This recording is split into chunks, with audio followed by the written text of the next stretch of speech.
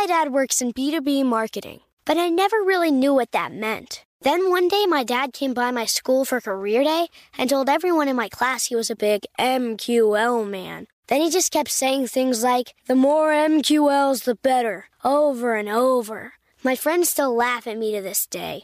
I think it means marketing qualified lead. One thing's for sure, I'll be known as the MQL man's kid for the rest of my days. Why couldn't you just be a fireman or a lawyer? Why? You ruined my life, Dad. Not everyone gets B2B, but LinkedIn has the people who do. And with ads on LinkedIn, you'll be able to reach people based on job title, industry, likelihood to buy, and more. Start converting your B2B audience into high-quality leads today. We'll even give you a $100 credit on your next ad campaign. Go to linkedin.com/customer to claim your credit. That's linkedin.com/customer. Terms and conditions apply. LinkedIn, the place to be, to be. When you need mealtime inspiration, it's worth shopping Kroger, where you'll find over 30,000 mouth-watering choices that excite your inner foodie. And no matter what tasty choice you make, you'll enjoy our everyday low prices, plus extra ways to save, like digital coupons worth over $600 each week. You can also save up to $1 off per gallon at the pump with fuel points. More savings and more inspiring flavors make shopping Kroger worth it every time. Kroger, fresh for everyone. Fuel restrictions apply. More Than a Movie is back with Season 2. I'm your host, Alex Fumero, and each week I'm going to talk to the people behind your favorite movies. From The Godfather, Andy Garcia. He has the smarts of Vito, the temper of Sonny, the warmth of Fredo, and the coldness of Michael. To the legend behind La Bamba, Lou Diamond Phillips. When I walked in, I didn't think I had a shot at Richie because John Stamos' picture was already up on the wall. Listen to More Than a Movie on the iHeartRadio app, Apple Podcasts, or wherever you get your podcasts. Hey, I'm Jay Shetty, and I'm the host of the On Purpose podcast. This week, I talked to Orlando Bloom in a rare interview where we went deep into how to get comfortable with fear and how to change the guilt and shame thought pattern.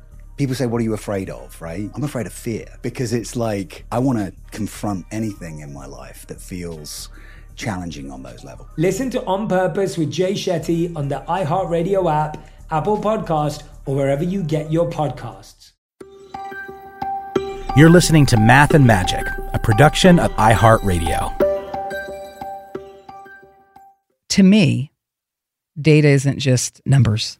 Data is also words. We struck a relationship with Twitter to be actually the first one to anonymously connect tweets to purchasers. What I learned is that there are words that people use in social media that can tell you whether or not they're going to go to a film 6 months before that film comes out. It is astonishing.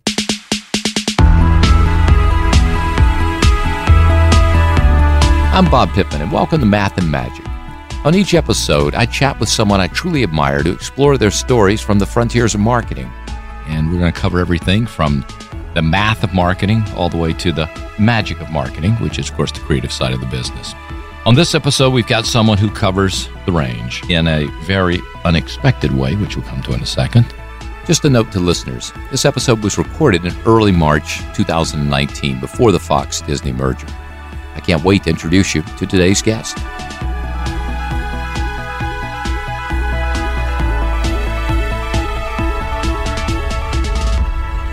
We're sitting here today with the genius of marketing, Julie Rieger. Some know her from her perch high atop the industry as president, chief data strategist, and head of media at 20th Century Fox. Did I get that right? You got it right. Okay. And that sounds like to some people listening, I'm sure, that that's a mathematician. But wrong. Really wrong. I've known Julie for a while. I've done business with her. We've done some exciting stuff, which we'll talk a little bit about today, some of the common stories. But she is one of the most out-of-the-box thinkers I know, which is surprising with a title like Chief Data Strategist. And she also has a whole other dimension. I'll give you a little preview as the ghost photographer, but we'll come to that. She's a native of Oklahoma, made her way to L.A. via Dallas and San Francisco, state champion golfer when she was younger. Do you still play golf? Oh, I'm going to disappoint you. No, not really. I have so many other things to do. There's so many things. Okay, Julie, we're going to start with one of our favorite features, which is you in 60 seconds. So here we go. Do you prefer cats or dogs? Both. Beaches or mountains? Mountains. Pancakes or waffles? All of the above. Logan or Deadpool? Deadpool. Ooh. Sunrise or sunsets? Sunset. Oklahoma or California? California. Sorry, Okies. Arnold Palmer or Tiger Woods? Arnold Palmer. That was easy. Ooh, love that. Okay. Okay, now it's going to get a little harder. What'd you eat for breakfast? A vegan protein shake. Topic you can talk about forever? The spiritual world. Okay. The other side. Smartest person you know? That one's so hard. I have a list. I have to say, one of the smartest people I know is actually Stacey Snider because she's creative and intelligent. Yes, she is. Childhood hero? Nancy Lopez. First job? I was a cashier at the Quick Stop 2 in Miami, Oklahoma. You ever go back to visit? Occasionally. Oh, good. Favorite TV show? Ever? Ever. I've got to say the Golden Girls. Ooh. Historical idol? Joan of Arc. Most overlooked actor? Oh my God, that's so hard in this business. Rebel Wilson. I just love her, and I hope she's listening. Best place to photograph a ghost? My backyard. Ooh. Quote to live by? Oh, I got you. Are you ready? Yeah. We treat people how we feel about ourselves. Where'd that quote come from? Me. I like it.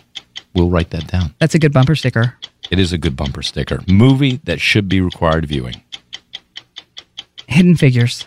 Who would play you in a biopic? I hope it would be Tiffany Haddish because I love her and she's really funny, but I don't think she'd take the gig. Spirit animal? Black Panther. Black Panther actually protects us from the underworld. Thank you, then. What did you want to be when you were growing up? A professional golfer. And here you are. Not playing golf. Let's get started. Let's go to the beginning. What was it like growing up? Paint the picture a little bit of growing up in Oklahoma. It seems like a long way from California. It is a really long way. You know, probably the best way to describe what growing up in Oklahoma was like is that my closest friends in the world today are friends from there. It was like growing up in a family of 16,000. And you still stay in contact with them? Yes, absolutely do. Share values, share past, share ideas, share love. What is it? There is nothing in this world that can replace history. And sometimes that history, are you ready, is from another lifetime. And I am convinced I came back to this one with a group of people that we've been cruising around the world for thousands of years together. Boom. Well, I'm glad I finally found you here because I've been missing you for the last million years. Exactly. Where have you been? I know. I'm here now. Your mom was an accountant. Yeah. Your dad was in the military. You followed a radically different path. What do you think put you on this path, and what was their influence? Probably the biggest influence was my mother. Actually, not probably. It was most definitely my mother. My mother was a feminist before it was cool. And she has always believed that everyone was equal and brought me up that way and told me over and over and over again, you can be anything you want. What she gave me was a very giant canvas. And I think that's probably the most powerful thing, the biggest influence that I had. I don't think it really matters where you grow up. I mean, I think that's very limiting for people. If you step back and if you look at yourself and look at the world and think, I don't have to be one thing. I don't. I know you don't. I don't have to be one thing. I can so go hillbilly on you, though. I mean, I'll go Southern in just a minute if you want me to, but I can go girl from Oklahoma that sounds like she's not very smart. I can do all that kind of stuff. But I'm not just from Oklahoma. I'm also not just a lesbian. I am also not just a nerd. I'm also not just a writer. I am all of it. I am everything. And it doesn't matter where I come from. You were a star golfer. Yeah. Well, first of all, how'd you get to be a star golfer at an early age in Oklahoma? Not a lot of grass on the greens there, I suspect. We have two things in Oklahoma. We have athletes and cattle. So athletics is a big thing in that state. I mean, it is from football to football. You know, I grew up in this little town, and it's kind of a crappy town in all fairness, this little crappy town. And we had a golf course. We had a country club, actually, and it was $35 to join. You can't join 24-Hour Fitness for what my mom paid for us to join the country club. So I just picked up a club. I held it like a baseball bat, and I was hitting it further and better than most adults the first time I picked up a club. I was 7 years old. I had 3 clubs. I had a 7, a 5, and a 9-iron. No putter. Not then.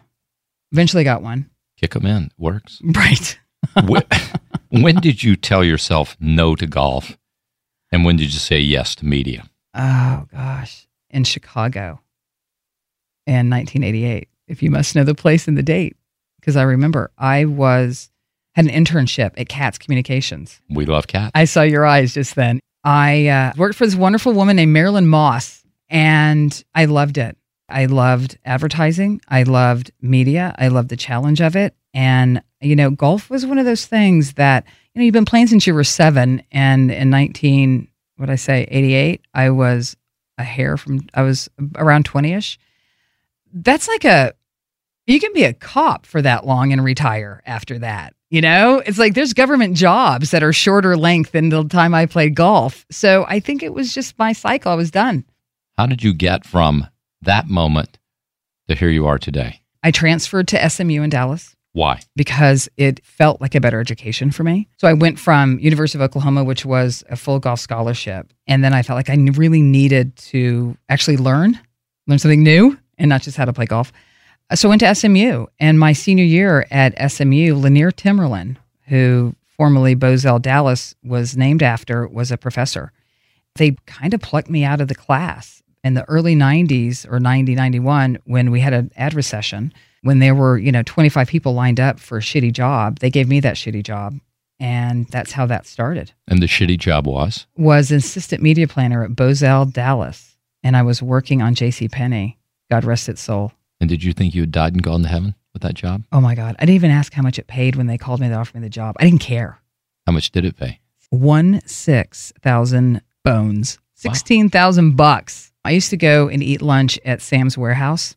I ate samples for a good year. And then from there, where? Then I met my now wife, Suzanne. We've been together 26 years. Congratulations. Thank you. And we decided that we need to live a little freer and have some liberation. So we moved to San Francisco and had the time of our lives. It was so much fun. Oh my gosh. And I worked at ad agencies. I worked at a small shop called Winkler McManus. I worked at Foot Cone and Belding. And then I ended up running the Hewlett-Packard business globally for about maybe a decade. Sounds about right. That was quite a undertaking. I don't think I slept for a decade. And the go-go years of Hewlett-Packard. Oh, and the Carly years. The big spending years. Those were fun. And then that brought me to Los Angeles, where I pitched the 20th Century Fox business, actually, on behalf of the agency. And very quickly, like within a year, my client had decided to move on and went back to the research side of things. And they asked me to join. So I did. And then here I sit with you. Wow. That's pretty amazing. It's a great journey. Right? And what do you think in your parents or in your background put you on this path? They didn't even know what a data strategist was in those days. No, they didn't. I think what's so interesting about my job is that I am the worst technical person to grace the earth. I miss clickers. I miss dials. Like what I would do for an oven that just had a dial, I would give like limbs for. I think my gift to the business world, to the entertainment industry, and even when I work at ad agencies, was more of a vision and a strategist. There are plenty of people who their gift is being an expert at like writing code, analyzing, tedious numbers. My job started out as a vision. And I think that the visionary part, again, came from my mother. I also think we come into this world with jobs to do and with gifts we already have that have nothing to do with our parents. Jim Giannopoulos, who is a former chairperson of Fox that I love very much, said to me the day he left, "You know what, Jules, I've loved working with you. I am a little surprised, I have to confess, that you can operate so well in the corporate world." So I was kind of like, okay, oh God, where's this going? What's this man going to say to me?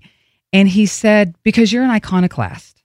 And he goes, and we need them. They just have a hard time working in a business structure. So the first thing I do is I look up iconoclast because I had no earthly idea what it meant. That's where Oklahoma comes in. We didn't have a very good educational system. And I'm from Mississippi. We looked up to people from Oklahoma. It's true. The only jokes I have are actually Nebraska jokes. Like that's all I got. That's all I learned. I'm going to tell you one. What does the N stand for on the Nebraska helmet? What? Knowledge. So I think we'll get a couple of calls over that one, right? I think you guys also need a laugh track. Is there a story that is how you found and fell in love with data? There is. What was so attractive to me about data was what we learned about what our customers were thinking and feeling had nothing to do with what we actually thought. So it actually proved to me how wrong we were, and that's how I fell in love. We made this movie called Love, Simon. And, we're the first major motion picture company to have a wide release of like a teenage gay boy and his struggles. And we were like, could we get moms to go to this? And so I went to the creative team and said, hey, do you guys mind making like a 45-second spot for me so I can go in and see if we can attract, moms that might want to come to this movie? So they did that. And the spot was called Dear Mom. Very clever with our titles.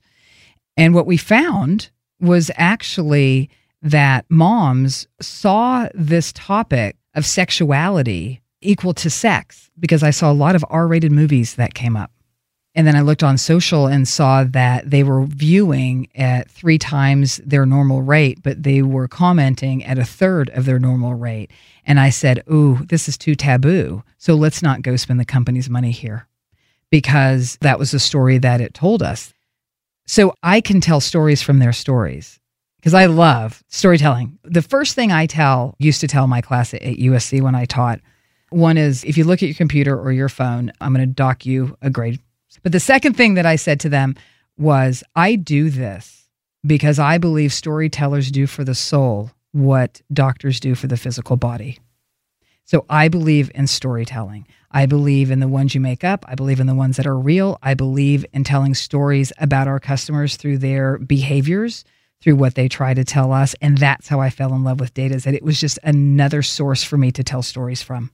One of the reasons I've always been drawn to you is because you don't follow the trends, you follow the consumer, which allowed you to back up and say, well, this is what's really going on, and let's figure it out. When I first started this with Stacy, I was fearful that creative executives would see me walk down the hall and run and hide. It's like, there's the data nerd, and she's going to try to tell me what to do. Can I tell you the first people that lined up in front of my office when this stuff started to take off? They were the creative executives. They're like, okay, I have this project. Can you help me understand what it can look like? What's our greatest potential? Where are our weaknesses with this? It was them. And what about directors? Do they get into this as well, or do they want to stay away from it and you just tell them how to market it? I've dealt with more producers. Mainly what I do with them is help understand customers' likes and dislikes. I can go look at a franchise and say, you might think this is who is part of this franchise, but it's actually this kind of person. Planet of the Apes. There is a particular type of person that loves that movie, and it's not who you think it is. And the funny thing it's people who like movies like Tarzan, King Kong, and Ant-Man. Because here's what they all have in common is they're all retro sci-fi. Retro sci-fi is not a real genre. Turns out it is, though, huh? But it is in my world. I would take, the 7 genres that we have, and I would turn it into probably 200. Because I think that's how nuanced we are. Right. And do you take 200 to 400 eventually? I think that it should go to 400. We are complex creatures, and we can't always identify why we do things. But when we can look at your data, we can start to figure out some whys. What did you learn about how to market The Greatest Showman with Hugh Jackman? I've learned my best lessons when I've made mistakes. So with The Greatest Showman, we have Hugh Jackman, who we all love and brilliant. And what happened is that when we released our first trailer, we actually used one of the tools that my data science team built called Nightcrawler. What we found is those that were watching the trailer, the movies that they had bought tickets to were not what we thought they were.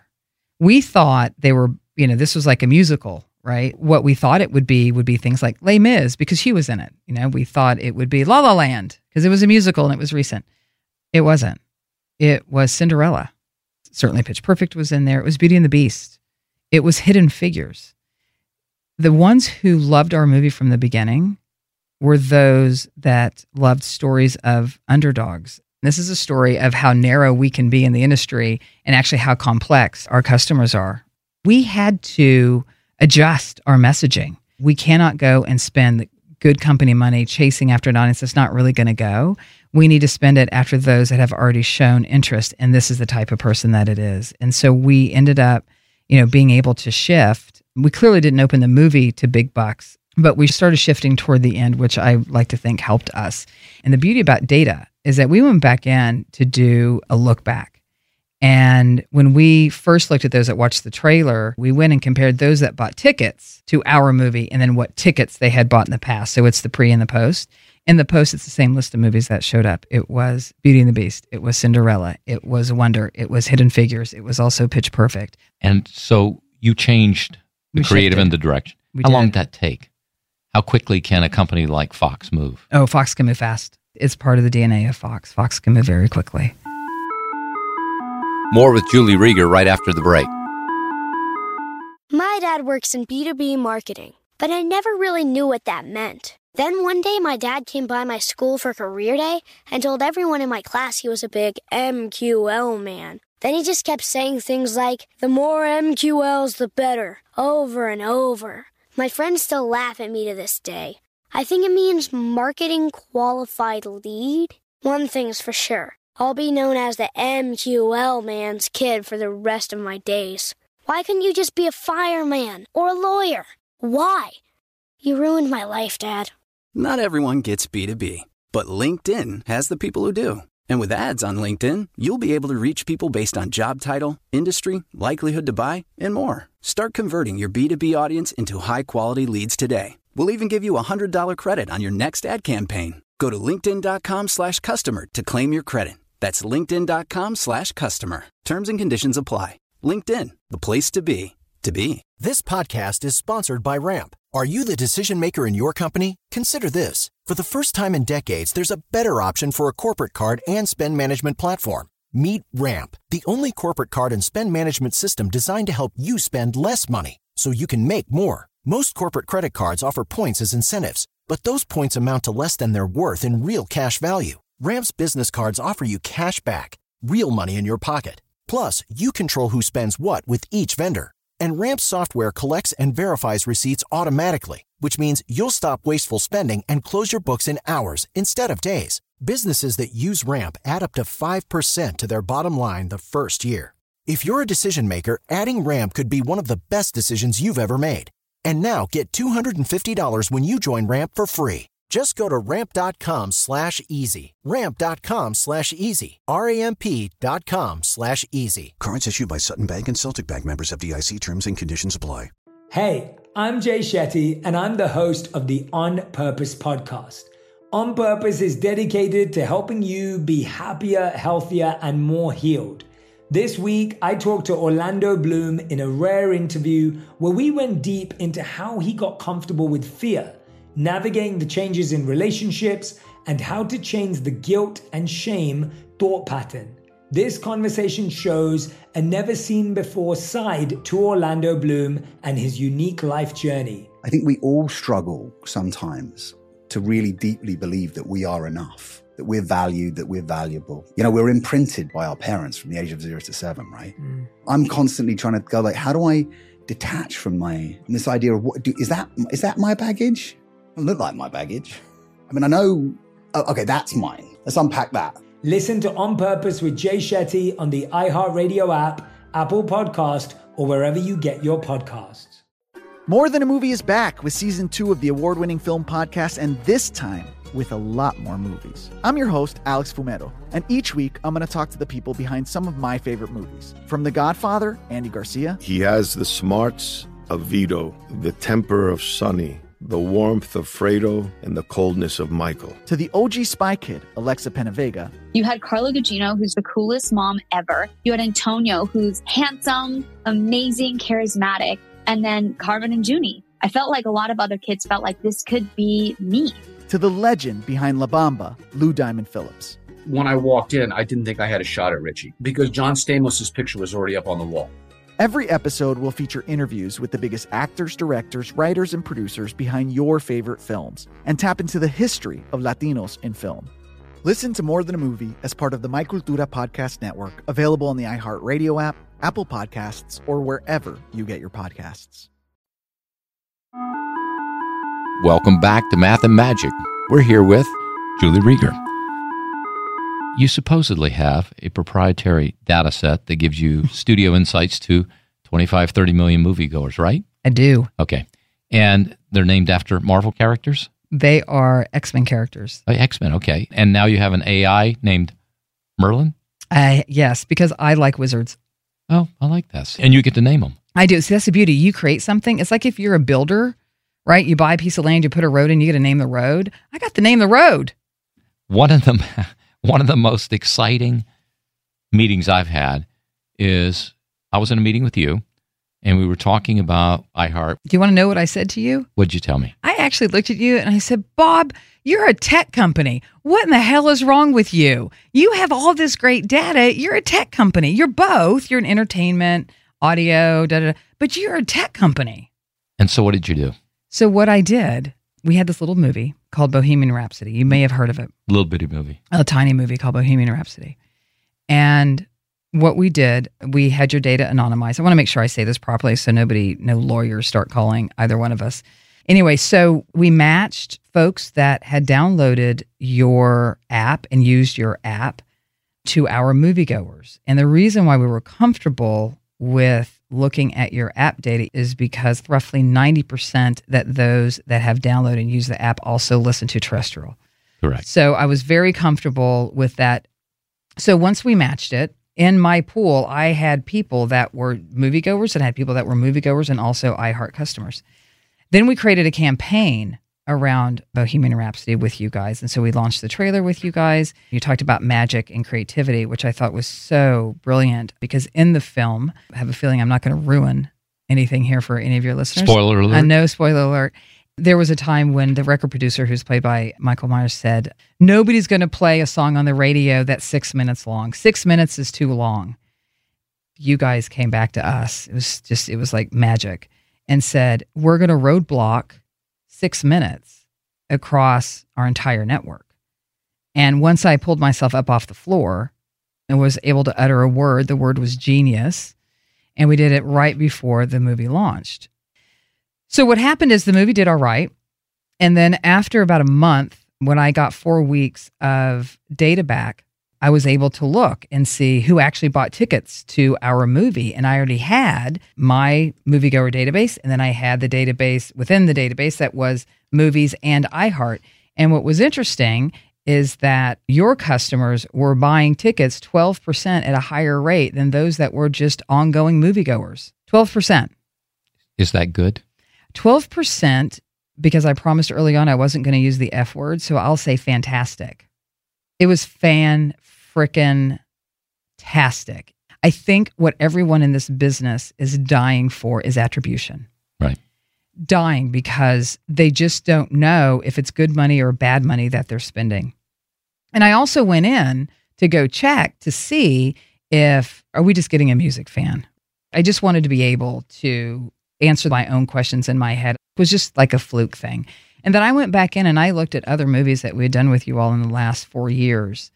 And I found the same pattern. Now, Bo Rap was a tick higher, which I think is where the music might play in. Also, the stunt we did was And the stunt was brilliant. That sub-segment always came in higher than the general moviegoer segment. So I was really confident in what we had done. Everybody does attribution, or they think what they're doing with attribution is all about digital. Like, I'm going to run a banner, I'm going to do a video on YouTube or whatever. My first attribution project was with you, doing it with radios and likely character. Look, we were so excited about it. One, for getting someone with your kind of skill set to believe in us and take that leap. I have to congratulate you on doing the roadblock. Someone in the Los Angeles market that works here took a video of them punching between all of our radio stations in LA, and you're hitting the same song by a different artist, all playing their version of Bohemian Rhapsody. You couldn't get away from it. It was pretty amazing. It is amazing, right? I mean, all the artists with the covers, that which was so amazing, is that became into a phenomenon. And let's not forget what happened on the charts with the album. Right? So many amazing things that happened. Now, listen, the movie's amazing. Was the only thing that contributed to the success of the campaign we did? No. Because the movie was incredible. We had other great creative, but was it a 12% nudge? Heck yeah, it was. And I can tell you from my data science team, because they come into me very objective. Like, these are the guys, and all my data scientists are guys. I bet their sock drawers are incredibly organized. They come into me and they are clean slate every time, and they are factual. they come into me and they say, well, Julie, here's what we found. And they say it with a straight face. And so from the time I fell off the floor, picked myself up with the stunt, to picking myself up off the floor with the 12%, going, you've got to be kidding me. In my wildest dreams, it would be 5. Wow. It was 12. And do you think it's because radio is really the conversation? It sounds like your friends talking about the movie. Is it that part of the brain that it sounds like I'm hearing people talk about it? I think with anything, it's never one answer, but I think that that's part of it. I think another part of it, and why I have loved radio for so long, is because of, again, it's the human nature, right? So now technology has set people free to do what they want when they want, except in a car. Right. So they are, a negative word to use is trapped. I like to use the word they're surrendered. They're in a car, you have to surrender. You're forced to surrender. And what better to surrender to than someone you've been listening to a good part of your life, or you're going to hear a new story, or you're going to be introduced to a new song, or you're going to hear about a movie maybe you hadn't heard about, or get excited about one that you haven't heard about. In our business, we talk to our on-air personalities and we say, you're somebody's best friend riding in that empty seat with them every day to work. And the greatest talent we have turn out to be a very interesting friend. And they also talk about what's happening in your city. In that moment in time. In that moment. And you're part of that, because what we all long to be is a part of something. Whether we want to be a part of a family, you want to be a part of a community, you want to be a part of the city. Like, that's why we have pride in our local football teams or our college teams. Like, it's that pride of that connection. And I think your talent gives them another layer of connection. And we all desperately want to be connected, to be a part. I have a quick story for you that I don't know if I've ever told you. For about 4 years, I taught entertainment marketing at USC. During my tenure, I ran the gamut of talking about various parts of marketing with them. I said, you guys must only listen to, Spotify or Pandora. Can I tell you? They're like, yeah, but we listen mostly to the radio. I go, really? Like, I was shocked. I go, you do? They're like, yeah. And I said, well, why? And they said, because I can listen to that stuff anytime. But when I'm like driving, obviously this is LA, right? Right. So we live in our cars. And they're like, when I'm going somewhere, it's like I'm out in the world and I want to feel a part of that world. These are college students that are telling me. I said, okay, everybody put up your hand who listens to the radio live. Every single hand went up into the air. And that's when it dawned on. It's when it clicked with me. And it's something that data can't ever tell you, because we want to rationalize either in or out of data. Radio is that thing that connects everyone from 13 to 80 plus. It's that one thing. We're social animals, going back to human nature. Yeah. And my music collections want to be by myself. I want to sort of be in my zone. The radio is what's going on in the world, and we can't stay away from it too long. It's interesting. You find all this from the other angle, and obviously we look at it in depth and a lot. It's interesting in research studies. You'll often hear say, where'd you hear about that? It was either a friend or on the radio. They've confused it, and it's in that same part of their brain. We talk about the car. It's interesting what Alexa's doing now is opening up the home to us again. 40% of homes used to have a clock radio. Now it's down to about 18%. But suddenly the new clock radio is Alexa. And we're finding this surge in the home.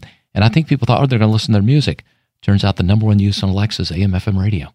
For the same reasons. Exactly. I want somebody to keep me company while I'm brushing my teeth in the morning, while I'm doing some work around the house. Or by the way, go to the cash register. The person working the cash register at the convenience store, they're listening to radio. Yeah, they are. Well, listen, enough hyping of us. I know, but I think it's crucial to talk about this stuff, because it is about, we're not a number. We're human. Right. Most people looking from the outside who don't know you personally would think you're a math person. Let me hit one of your high-profile magic moments. What did you do with the New York Times for The Book Thief back in 2013 for Legendary? Oh, that was a great moment. That was a great moment. So we made this little movie based on a novel called The Book Thief, written by Markus Zusak. It was about this young girl set in the Nazi time in Germany. She couldn't read. Really, the heart of what the movie was the power of words. I kept thinking, I remember sitting in a room going, how do you communicate to folks how powerful words are? I came to the conclusion in that moment that the way you teach somebody the power of something is you actually take it away. So I went and talked to the New York Times. Actually, true story is I actually talked to the LA Times, and they wanted to charge so much money for my idea, and they actually wanted to try to hold it over my head and take it from me. I'm just telling you, that was a nasty moment. Notice I didn't apologize to the LA Times because I'm still bitter. So I took it to the New York Times, really thinking they would say no to the idea of having blank pages. And literally blank, no, this is an advertisement on it, none of that. They loved it so much because I think that's who they are. It's kind of like in the radio business, taking a voice away, right? It's like taking words away from a journalist. So they did it. This was 2013, maybe, almost 6 years ago. Things didn't go really viral like they do now, like things didn't catch on. That moment when people were opening up their newspaper and seeing it, they started to tweet about it, write about it. And what's crazy is that it is now in curriculums in colleges around the world about having an idea that is deeper than surface, right? That's not just a superficial, like get somebody's attention, like it had purpose to it. So that's actually really cool, is that it's actually gone down in a little bit of history. You got a lot of history. Let me hit a few. Okay. Let's go to the science side of marketing here for a few minutes. Talk a little bit about how you analyze conversations on Twitter and what have you learned? To me, data isn't just numbers. Data is also words. When you want to understand what a customer is and what they think and what they feel, you're not going to get it just based on purchase data, numbers, ones and zeros. You're going to get it based on the language that they use and how they communicate. We struck a relationship with Twitter to be actually the first one to anonymously connect tweets to purchasers. What I learned is that there are words that people use in social media that can tell you whether or not they're going to go to a film 6 months before that film comes out. It is astonishing. There's like a bag of words that people use, and there's another bag of words that people use, and they're not going. There seems to be some consistency. I brought in a brilliant woman named Dr. Pam Rutledge, who has her PhD in media psychology, who helps us understand all of this. The first movie we did it with was Logan. I mean, Logan was a success, but I could tell based on language that people that didn't buy tickets. And it was really fascinating when you get people who are all wishy-washy, and of course in our business, thinking that, well, we can change their mind. No, actually, no, you can't. You're not going to shift them. This is just kind of where they sit. Now, granted, this is all based on Twitter, right? Right. And there's still more work to be done. But Twitter, when it's connected to ticket purchase, is a really fascinating experiment. Can you tell us a couple of those words, or is this top secret?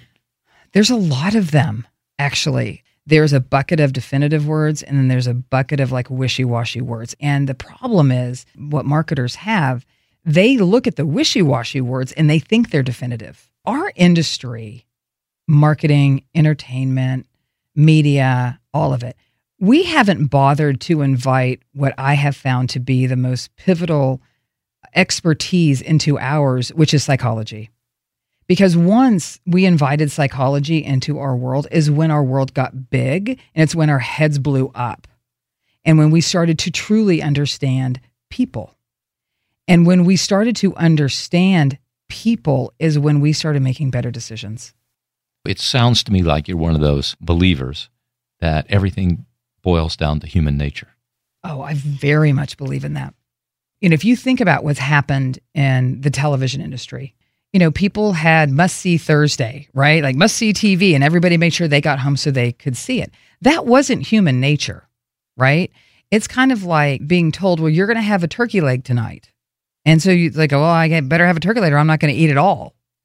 But now there's this giant buffet, and you can go watch or listen to what you want when you want. That's human nature. It might be tech that enabled it, but it was human nature that made it what it is today. That's why live viewing, it's like, if you're there, great, you'll watch it, but you might want lasagna tonight. So you can save that turkey leg for when you want it. And that's human nature. So you're saying the technology is really doing nothing except unlocking human nature and behavior. Absolutely it is. Okay. It also is unlocking some not great parts of our human nature too. Like I think it's unlocking a lot of obsessiveness that we have that is built into who we are. I think it's also unlocking some rudeness. Like if I picked up my phone right now, that's rude. I mean, how many restaurants do you walk into and everybody has their phone up? I'm like, you're with a human. But I also think that it unlocks hiding for people, you know, like people who get addicted to Facebook, I think is a real problem. Like there's an unhealthiness to it. And that's part of our humanness. Let me jump back to movies. Yeah. You've been on the front lines a long time. What's the future of movies? The theaters, streaming services? I think we're going to have fewer than we have today of films in theaters. From the time that I started working in the business till now, I think the number of new releases on weekends have doubled. I don't think the industry can, I don't think the consumers can support that. One of the reasons that I believe comedies and horror will always be such a massive part of our business is because when you are alone and you see something funny, you do not laugh out loud. You might just smile. But when you're in a group and there's laughter, you laugh. And what happens when we laugh is that our body chemistry changes. Our enjoyment level goes through the roof because we're releasing endorphins. That's real. And horror, what happens in horror is that we grab each other, we touch each other, we are experiencing this together. I think family films, because you can bring everybody to it, those are things that will go on. But I just think that the volume of movies is a lot. On any given weekend, there can be 4 or 5 movies opening. Easily. I think the future of streaming services is going to be fascinating to watch. Oh my gosh. And we have front row seats. I think there's going to be a lot of fighting with what looks like parody products. I think only a few will win. Everybody's just getting their gloves on right now. And I think that streaming is going to be fascinating to watch. So the high budget, limited series, hurting movies, new form of movies? How do you see it? I think that everything has hurt movies. Gaming, right? Gaming is something that has taken people away from theaters. I think that TV is better than it's ever been. Game of Thrones is better than most movies you've ever seen in your life. I kind of wish they'd show it in a theater, to tell you the truth. Makes you want to go buy a much bigger television. One of the greatest shows I've ever seen. Visually, storytelling. So you can get the experience in home and a longer experience. Okay, future of ad agencies. Oy. Gosh, that's a tough one. I love ad agencies. It's where I started. I think what's the intersection between a consulting company now, like the Andersons, and ad agencies, right? That seems to be an interesting competition that's happening. I think that neither of them have the greatest advantage, which is data, because the best data cannot be held by them.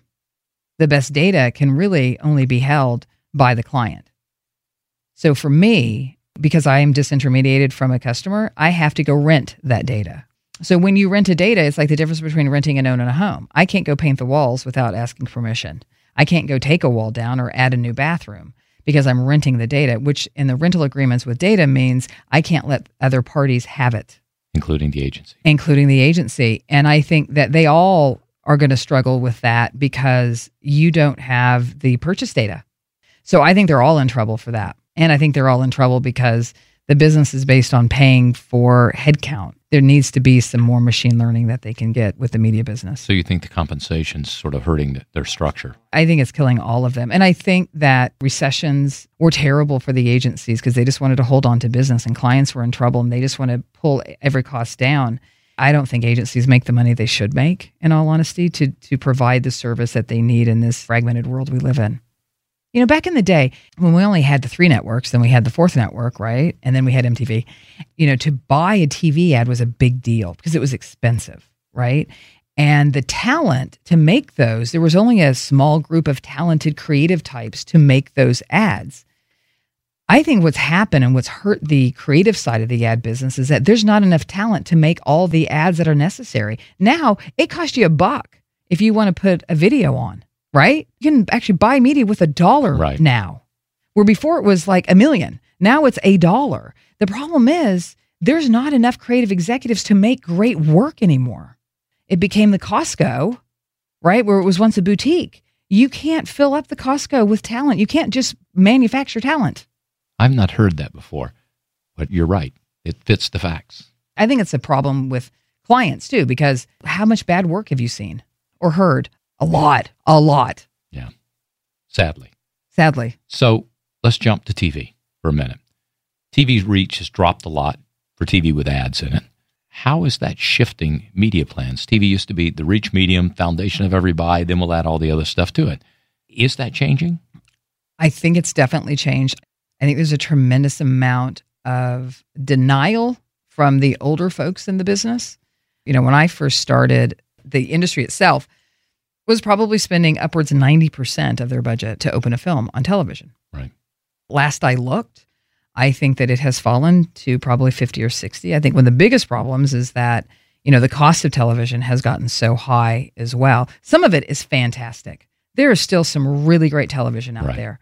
People still love TV. Let me they be do. careful. I'm not saying people don't love TV because they do. It's they just do. Got the reaches down. And it is. So I think that it has a hard time finding its space. Also, they're losing talent. Just how like ad agencies lost talent. I've watched them lose some great talent to go work at a Facebook, to go work at a Google, to go work at a Twitter, because it's a brighter, shinier object. Here we are doing a podcast.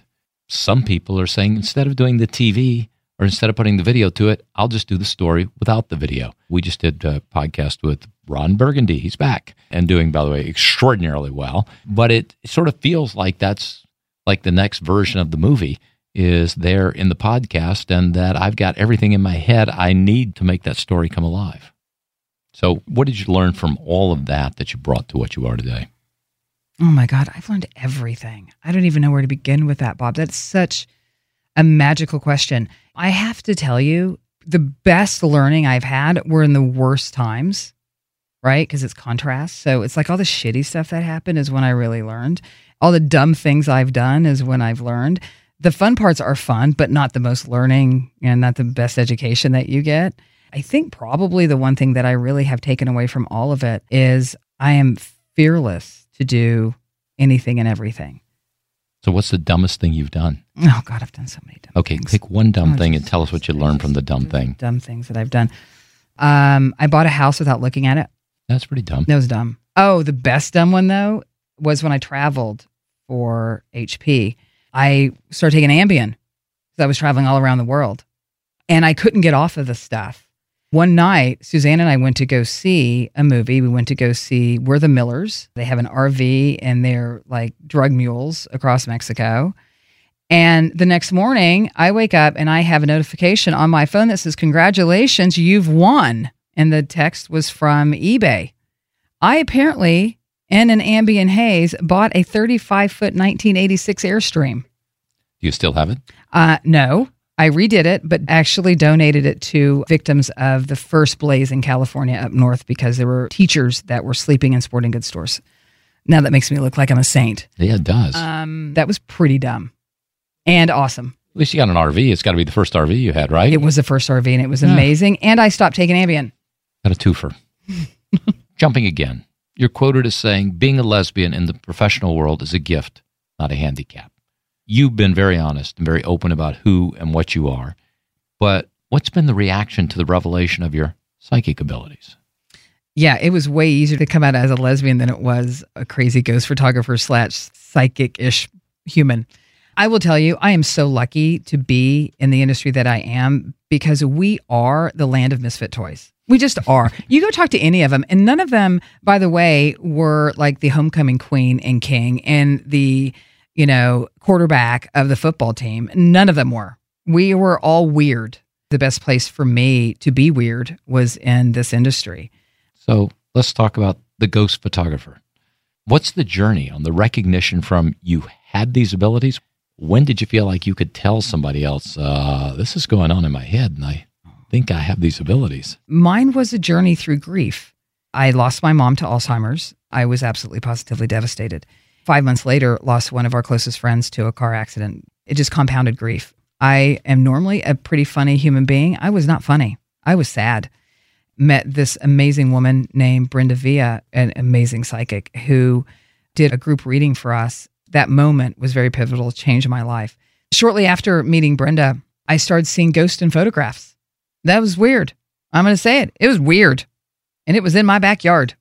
And I got 9,000 of them, if not more now. I think I've lost count. So why did they come to your house?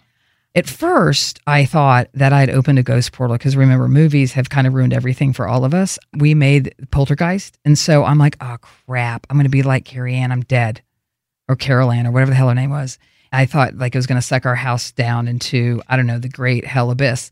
And then I later started to learn that they're just everywhere. Were some of them coming to visit me? I think so. How could you not? Like if you're a ghost or I'm going to say the A word, even an alien. I mean, I'm sorry, people, but you read the book. It's in there. If you're one of them and you're like, hey, this lesbian in this corner over here on Sherman Oaks taking pictures of ghosts. I want to go be in one. They must have a club or like at least like a phone tree to let them know what's going on. And I think I was like the top of that phone tree. I see ghosts everywhere. Do I see one in here? No, I don't. Just for the record, I know that's what you wanted to ask me, right? I was going to ask about spirit animals. Oh, you want to ask about spirit animals? You love that. You told me I was an eagle was my spirit animal. So good. You called my kids. You called everyone in my family. And when I looked it up, yep, they are. It's a weird thing, right? It's like, yep, they are. So please ask me, Julie, how do you see this? How does this happen for you? Pretend I said that. I'm going to pretend you said that because it's a really strange thing. I get asked a lot about, how do you see the other side? And what I see, it's another dimension. With the spirit animals especially, sometimes I can see with my eyes open. It's best when I close because they always show up over your head. And sometimes they'll show up like I had somebody, what's my spirit animal? I'm like, well, hold on a second. I see a fin. I can't tell if it's a whale fin or a dolphin fin. Hold on a second. They need to show me. And it happened to have been a dolphin at that time. So I see them above people's head and they're not stagnant. They're moving. Having this ability, has it changed your own sense of life, what life is and mortality and life and death and what's on the other side? It has changed everything in all the best ways. I think it really plays into the fearlessness, right? It's like whatever happens, I'm going to be okay. But I think what has changed the most for me is now that I have these abilities, it's what I do with them, how I can help and serve other people. People have found me from my book. A couple have become friends. One has become a very close friend. And I just recently spoke to her great-grandmother. I said, she had a nickname for you. But it's not a derivative of your name. It's like there's a nickname. She keeps showing me my dog. So all I can tell you is that maybe it was Puddin'. And she goes, that's what she called me, was Puddin'. Because that's my nickname for my dog. Your great-grandmother was smart enough to show me my dog to come up with your nickname that she called you through your life. Wow. Isn't that crazy? That is crazy. Awesome. That just happened 2 nights ago. And for her to feel more connected is the greatest gift I think that I could ever give. If I am able to connect with someone's loved one who has passed, it's very woo-woo-y. Remember, this is math and magic. It's definitely We believe magic. in them both. You do both. So let's go to the last questions we go to. Besides you, who's the greatest mathematician you know? There is a guy named Peter Mazzanagro who is the head of Oprum, our marketing science agency at Fox, who I believe is the best mathematician that I have ever met. He is Steve Jobs-like. Wow. What is the greatest magician? Who is it? Oprah Winfrey. Wow. I think that she has turned her own life and other lives into gold. Because I think storytellers are the ones who actually run the world. She is a brilliant storyteller, and you're right, that is a magician. By the way, we could go on forever, but I'm going to tell people, read your book, The Ghost Photographer. I had 2 of them on my desk, and I can't tell you how many people walked in my office, sort of picked up the book and thumbed through it. A couple of them borrowed the book. A couple of them said, I'm getting my own book. So whatever it is, there's a great interest in it, and everybody enjoyed the book, including me. Do you need some more? I'll always need more. I'll send you some more. Free books is like free food. Right? And you had galley copy number 1. I do. Brilliant today. Thank you for joining us. Thank you. Here's 3 lessons I take away from this episode with Julie Rieger. 1, data isn't just looking at numbers. Look at the language people use around your product and the ways they communicate it for deeper insight. 2, data doesn't have to be restrictive for creatives. If you frame it correctly, it should open you up to new potential ideas and spaces that aren't being explored. 3, challenge yourself to look for the stories. It's how Julie fell in love with data, looking at her customers through their behaviors. Julie Rieger's book is called The Ghost Photographer, a Hollywood executive's true story of discovering the real world of make-believe, and it's out from Simon & Schuster now. Check it out.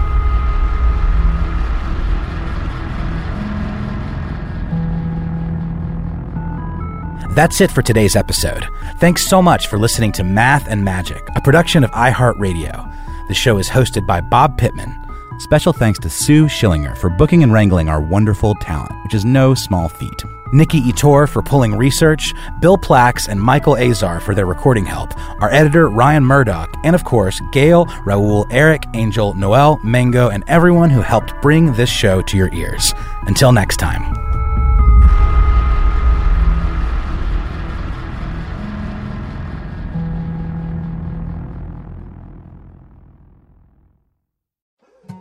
More Than a Movie is back with Season 2. I'm your host, Alex Fumero, and each week I'm going to talk to the people behind your favorite movies. From The Godfather, Andy Garcia. He has the smarts of Vito, the temper of Sonny, the warmth of Fredo, and the coldness of Michael.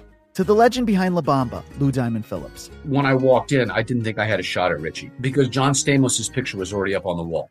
Listen to More Than a Movie on the iHeartRadio app, Apple Podcasts, or wherever you get your podcasts. Hey, I'm Jay Shetty, and I'm the host of the On Purpose podcast. This week, I talked to Orlando Bloom in a rare interview where we went deep into how to get comfortable with fear and how to change the guilt and shame thought pattern. People say, what are you afraid of, right? I'm afraid of fear because it's like I want to confront anything in my life that feels challenging on those levels. Listen to On Purpose with Jay Shetty on the iHeartRadio app, Apple Podcast, or wherever you get your podcasts. Get ready for Smart Money Happy Hour. Pull up a chair. It's the happy hour you wish your friends were having. Mix two money experts with some hot takes and a splash of nostalgia, and you get me, George Camel. And me, Rachel Cruz, talking unfiltered about what's going on in the world, pop culture, and how to afford a life you love. We're talking money, celebrity budgets, and my budget for my two French bulldogs. It's a lot. You'll hear it all on Smart Money Happy Hour. Listen on the iHeart app or wherever you get your podcasts. Hi, I'm Michael Rappaport. And I'm Kibi Rappaport. And together we're hosting Rappaport's Reality Podcast. We have a passion for reality TV, and we're inviting you into our living room. We're dissecting the drama, and we're giving praise to the single greatest form of entertainment on television today. That is right. Reality TV is the greatest form of entertainment on television today. Listen to Rappaport's Reality starting May 8th on the iHeartRadio app, Apple Podcast, or wherever you get your podcasts.